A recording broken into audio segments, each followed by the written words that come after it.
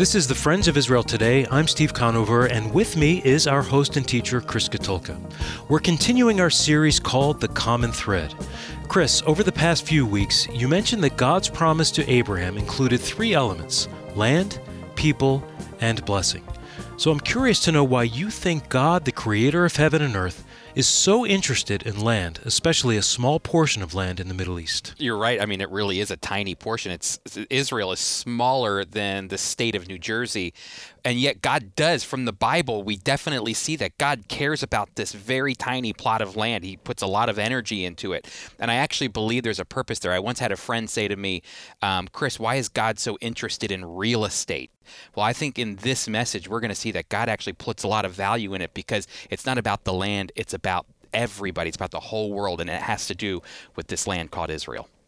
Now, before we get to our message today, first let's take a look at what's happening in the news. Iran's top general recently said the Islamic Republic of Iran will keep its military advisors, revolutionary forces, and its weapons in Syria. This statement was made in response to Israeli Prime Minister Benjamin Netanyahu's call for Iran to get out of Syria, or else Israel will continue its strike against Iranian targets in the area. Well, here's my take. You know, the Iranian Revolutionary Guard in Syria puts Iran right at Israel's doorstep. And I think it's important to remember Iran is by far one of Israel's greatest threats in the region. They regularly call for Israel's destruction, and their footing in Syria definitely helps them inch closer to accomplishing that goal. I think Iran should take Netanyahu's advice. They should retreat. And then they should take that money that they're investing in Syria to stir up conflict, and they should invest it in their own people who are currently facing an economic crisis.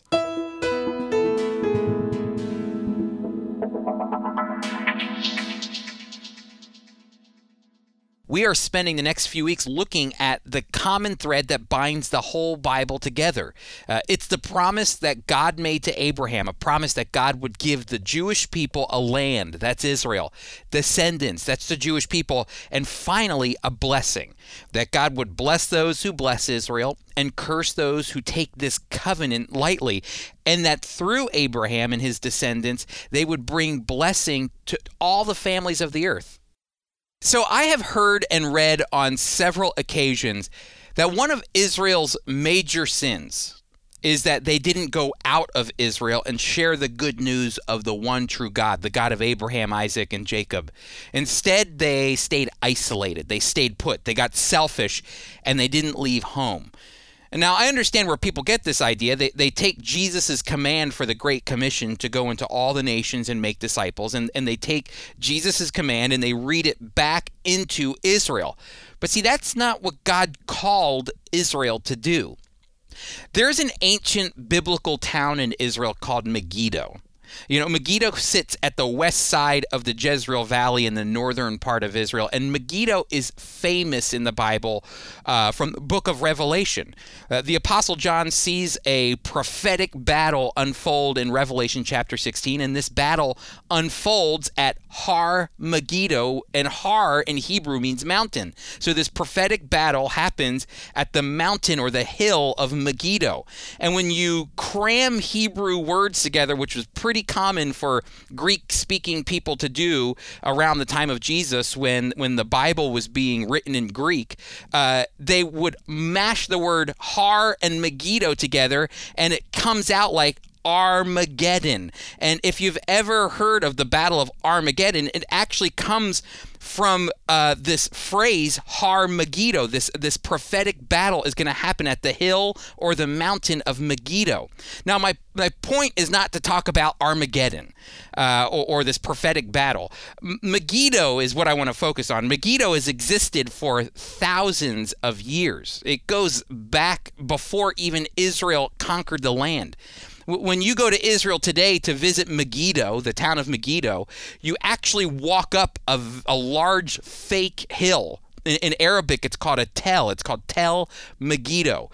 And a tell is just a fake-looking hill that actually has levels of civilization buried within it. And Megiddo by far has the most levels of civilizations that are just built one on top of another. When one civilization would come in and conquer another, it would destroy the city, burn it, and then build another one on top of that. And so when archaeologists dig into the tell, they see civilization and then a burn level, and civilization and then a burn level. And there are 26 layers of civilizations that span thousands of years right at Megiddo. Ancient people groups, ancient empires, they wanted to control Megiddo in Israel. And over the years, 34 battles have been fought in the Jezreel Valley right at the base of Tel Megiddo. And folks, even Napoleon Bonaparte declared it to be the most natural battleground in the whole earth. The last two major battles that were fought at Tel Megiddo were in Israel's Independence War back in 1948 and at World War I at the battle, it's actually called the Battle of Tel Megiddo. Friends, the reason I tell you this, it's actually for a reason. The nations of the world for millennia, for thousands of years, wanted to control this small outpost city in Israel. Why? Well, if you look at the map of Israel, Israel's actually a natural land bridge that connects three major continents, Asia, Africa, and Europe. And the surrounding seas and deserts forced all who traveled to Egypt by land to walk through Israel. And so as a result, the armies of Egypt, Assyria, Babylon, Persia, Greece, Rome, they all invaded Israel in order to control this amazing international highway that ran right through it. And in fact, the narrowest point of these ancient highway systems in Israel was actually at Megiddo. Megiddo was incredibly wealthy. Even though it was small, it was incredibly wealthy and the envy of every major empire of the past because it's the place where you could literally put a toll for passage. The whole world and trade system flowed through Israel and right past Megiddo. So it was like a toll road, and everybody collected their pay as the world was traveling through and around Megiddo and around Israel. So what does this actually have to do with God's promise to Abraham or the fact that Israel didn't go out and share the good news of God with the nations of the world? Well, the first is this. God chose the land of Israel on purpose. God told Abraham to go to the land for a reason. Remember, he says, I've chosen a land for you. Genesis chapter 12 says, go to the land that I will show you. God told Abraham to go for a reason. God didn't just spin the globe and randomly let his finger land wherever it would fall, and it just so happened to land on Israel. No, he actually providentially chose the one place in the world where every nation, tribe, and tongue were forced to enter and interact with God's chosen people. See, God didn't call Israel to go into the world. It's actually quite opposite. God brought the world to Israel. And when caravans of traders would travel from one place in the world to another place, they would stop in Israel. They would interact with Israelites who, if they actually remained obedient to God's law and loved the Lord their God with all their heart, soul, and mind, as the text calls the Israelites to do, then these caravans would hear about God and carry the message of God to the various places that they would go. See, these caravans didn't just carry goods. They carried new ideas from one culture to another. They were like an ancient internet, just much slower. The message that was communicated from the Israelites to the world was the belief and faith in one God, the Most High God, the God of Abraham, Isaac, and Jacob, not hundreds of gods. And think about this. In Israel's day, this concept of one God, believing in the Most High God, was completely countercultural. Nobody believed in just one God. But see, the Israelites had an impact on the cultures as they were coming in and out of Israel. And this message spread that this group of people, the Hebrews, the Israelites, only believed in one God, and they believe he's the creator of heaven and earth. So it wasn't a sin that Israel didn't go out of Israel. So what was the sin then? What did they do wrong? See, God purposely placed Israel in just the right spot. And the one thing God asked of Israel was to remain obedient to him. God actually tells Israel in Deuteronomy chapter 28 that if they would remain obedient to him, he would bless them in the land. Listen to what God says in Deuteronomy chapter 28, verse 1. If you indeed obey the Lord your God and you are careful to observe all his commandments I am giving you today, the Lord your God will elevate you above all the nations of the earth. And in verse 9, it continues, the Lord will designate you as his holy people, just as he promised you if you keep his commandments and obey him. And then all the peoples of the earth will see that you belong to the Lord, and they will respect you. But then God reminds Israel, if they disobey him and fall away, he will actually banish them from the land that he promised them. And now that doesn't mean that God is over with Israel or that the covenant that God made with Abraham is over, but that God would punish them by kicking them out of the land and giving them an opportunity to repent to bring them back in. You know, the prophet Ezekiel really explains it perfectly. Listen to what the prophet says here in Ezekiel chapter 5, verse 5. It says, thus says the Lord God, this is Jerusalem. I have set her in the center of the nations with countries all around her. She has rebelled against my rules by doing wickedness more than the nations, and against my statutes more than the countries all around her. For they have rejected my rules and have not walked in my statutes. You know, God is saying in Ezekiel, I put you, Israel, I put you right in the heart of the world so that you could be my ambassadors, that you could be my representatives through obedience to me. But instead, you chose to look like every other nation. And see, God didn't want Israel to go out. He actually wanted Israel to stay in the land, to remain obedient to God and to follow him. And actually, this is one of the reasons we have the new covenant today. Go back to Jeremiah chapter 31, verse 31. It talks about this prophetic vision in Jeremiah of a new covenant that's coming. And the reason that God puts the law in their heart, it says that I'm going to transfer the law from tablets essentially and put a new covenant together, not like the old covenant, but a new covenant that will be in your heart. And the reason for that new covenant, think about this, is so that Israel would remain obedient to God, and then God could keep them in the land and fulfill the promise that he made to Abraham, Isaac, and Jacob. So even the new covenant is connected to the idea of obedience and staying in the land. God didn't want Israel to go out. He wanted Israel to stay obedient and follow him. And when we return, listen, when we come back, I want to show you how this desire for Israel to stay obedient in the place where God chose for them has a direct connection to your life. So I hope you stick around.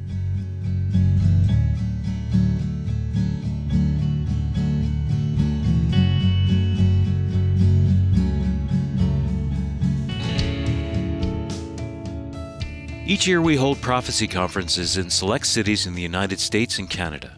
We realize not everyone can join us, so we'd like you to know that our 2018 Prophecy Conference highlights, they're now available in several formats, DVD, CD, and MP3. Enjoy all 15 sessions from the series entitled The Sign of His Coming. This covers what Jesus said from the Mount of Olives, including his predictions about Jerusalem, the tribulation, and his second coming. This series is an excellent tool for Bible studies on your own or in a group. To order your copy of the 2018 Prophecy Conference highlights, The Sign of His Coming, go to foiradio.org or call our listener line at 888-343-6940. Again, that's foiradio.org or call our listener line at 888-343-6940. Welcome back, everyone. We are trekking through our series here, the Common Thread series, and our desire is to show you that the stories and characters and poetry and prophecy of the Bible, both in the Old Testament and New Testament, rest on a promise that God made to Abraham 4,000 years ago.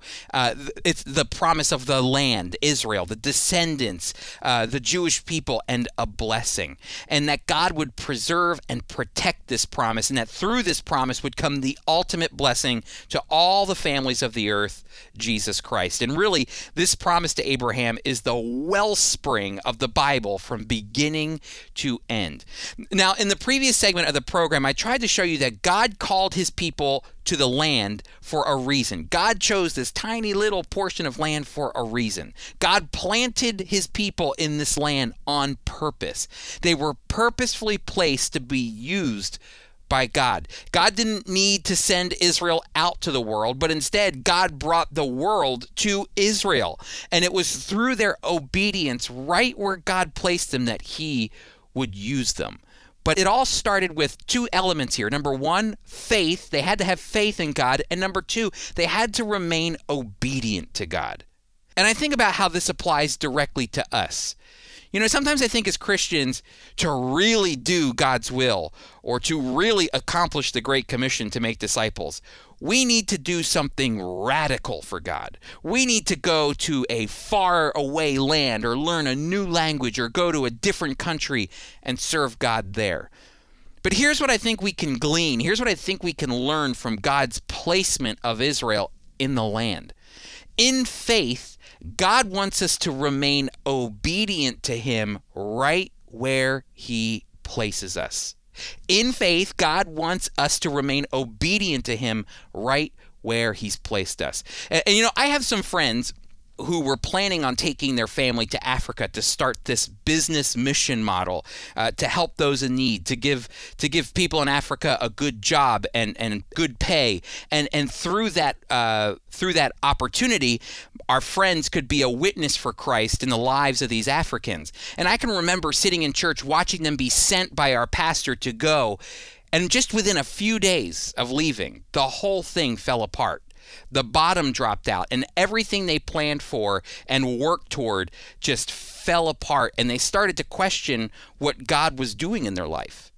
And my friend went back to his normal job, and they settled back down in their house again. But then a few years later, right where God placed them, not in Africa, not sending them out, right where God placed them, by remaining obedient to God and his call in their life, they actually started a ministry to a large refugee population right in the city that we were living in. And this ministry does exactly what they were hoping to do in Africa by providing refugees good paying jobs in a safe environment while being able to show them and share with them the love of Christ. You know, God purposefully placed them right where they were to fulfill his calling as they remained obedient to the Lord. And folks, if Jesus is your Messiah and you have the Holy Spirit dwelling in you, then God has called you and he has gifted you to serve him. He's given you a purpose. He's given you a mission. And the beauty of God's calling is that much like Abraham, he calls us to step out in faith. And in stepping out in faith, he wants us to do something even further. He wants us to build upon that faith obedience in him. It's obedience to follow him. It's obedience to look to him. It's obedience in faith to do the things he's called us to do. And it's through that obedience that God brings the world, think about this, to us. Wherever you stand right now is the place God wants you.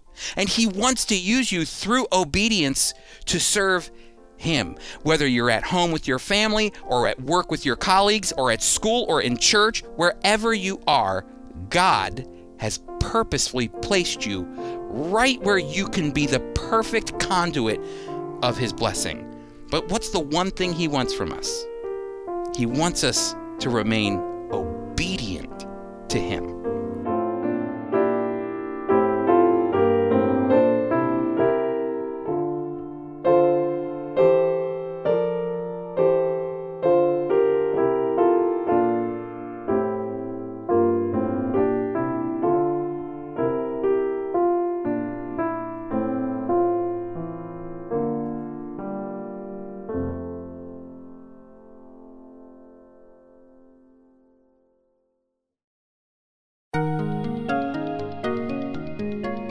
Now, Apples of Gold, a dramatic reading from the life and ministry of Holocaust survivor Zvi Kalisher.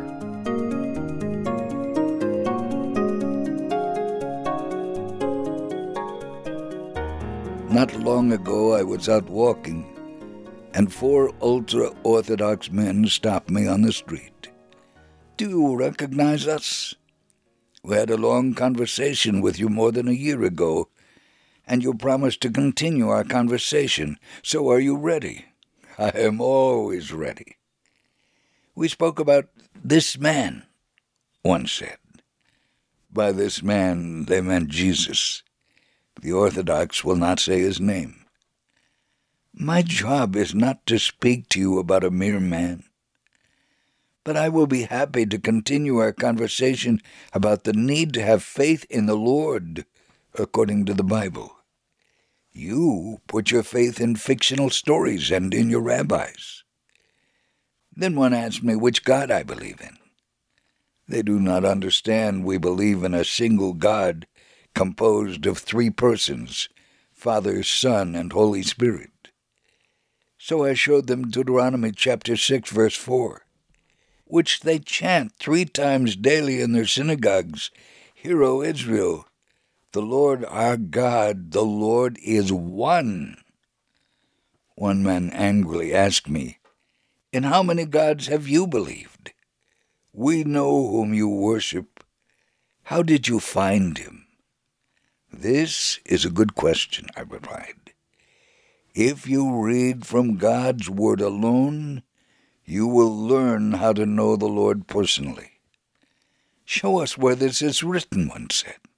I opened my Bible to Zechariah chapter 9, verse 9, where it is written, "Rejoice greatly, O daughter of Zion, shout, O daughter of Jerusalem. Behold, your king is coming to you. He is just and having salvation, lowly and riding on a donkey, a colt, the foal of a donkey." I told them, "You are in darkness.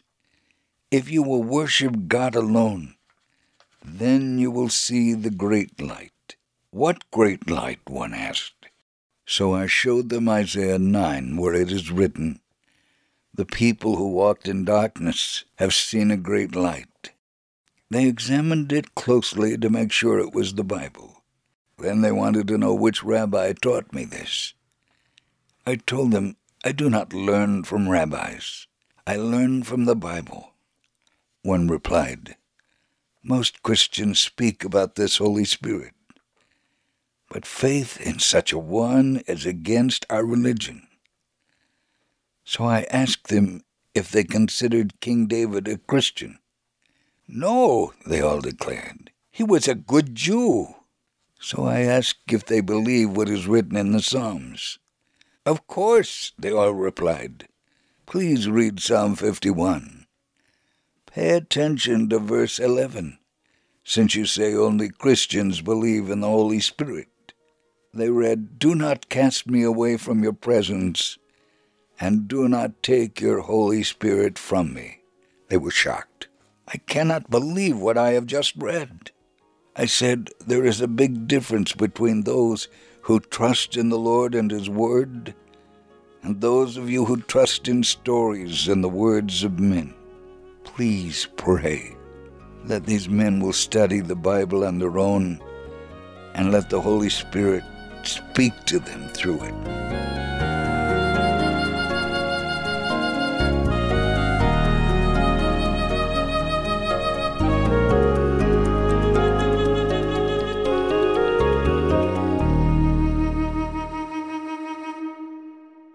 Thanks for joining us today. We hope our study is revealing to you how your personal faith in Christ is directly linked to God's promise to Abraham. Today we saw that God didn't randomly choose the land of Israel, but that the Israelites were purposely placed there to obediently serve God, and in turn, God would use them to bring spiritual blessings to the nations. And I think this has direct connection to us. I mean, think about it. In the same way, God providentially placed Israel, the Israelites, in the land of Israel, and through their obedience to God, God would use Israel to impact the world. In the same way, God is calling us wherever we are, moms, dads, business owners, when you go to work, wherever you are, God has providentially placed you. And what He wants the most of us is that we obediently look to Him. Our host and teacher is Chris Katulka. Today's program was produced by Tom Gallione, co-written by Sarah Fern, Mike Kellogg read Apples of Gold. Our theme music was composed and performed by Jeremy Strong. I'm Steve Conover, executive producer. The Friends of Israel Today is a production of the Friends of Israel Gospel Ministry. We are a worldwide Christian ministry communicating biblical truth about Israel and the Messiah while fostering solidarity with the Jewish people.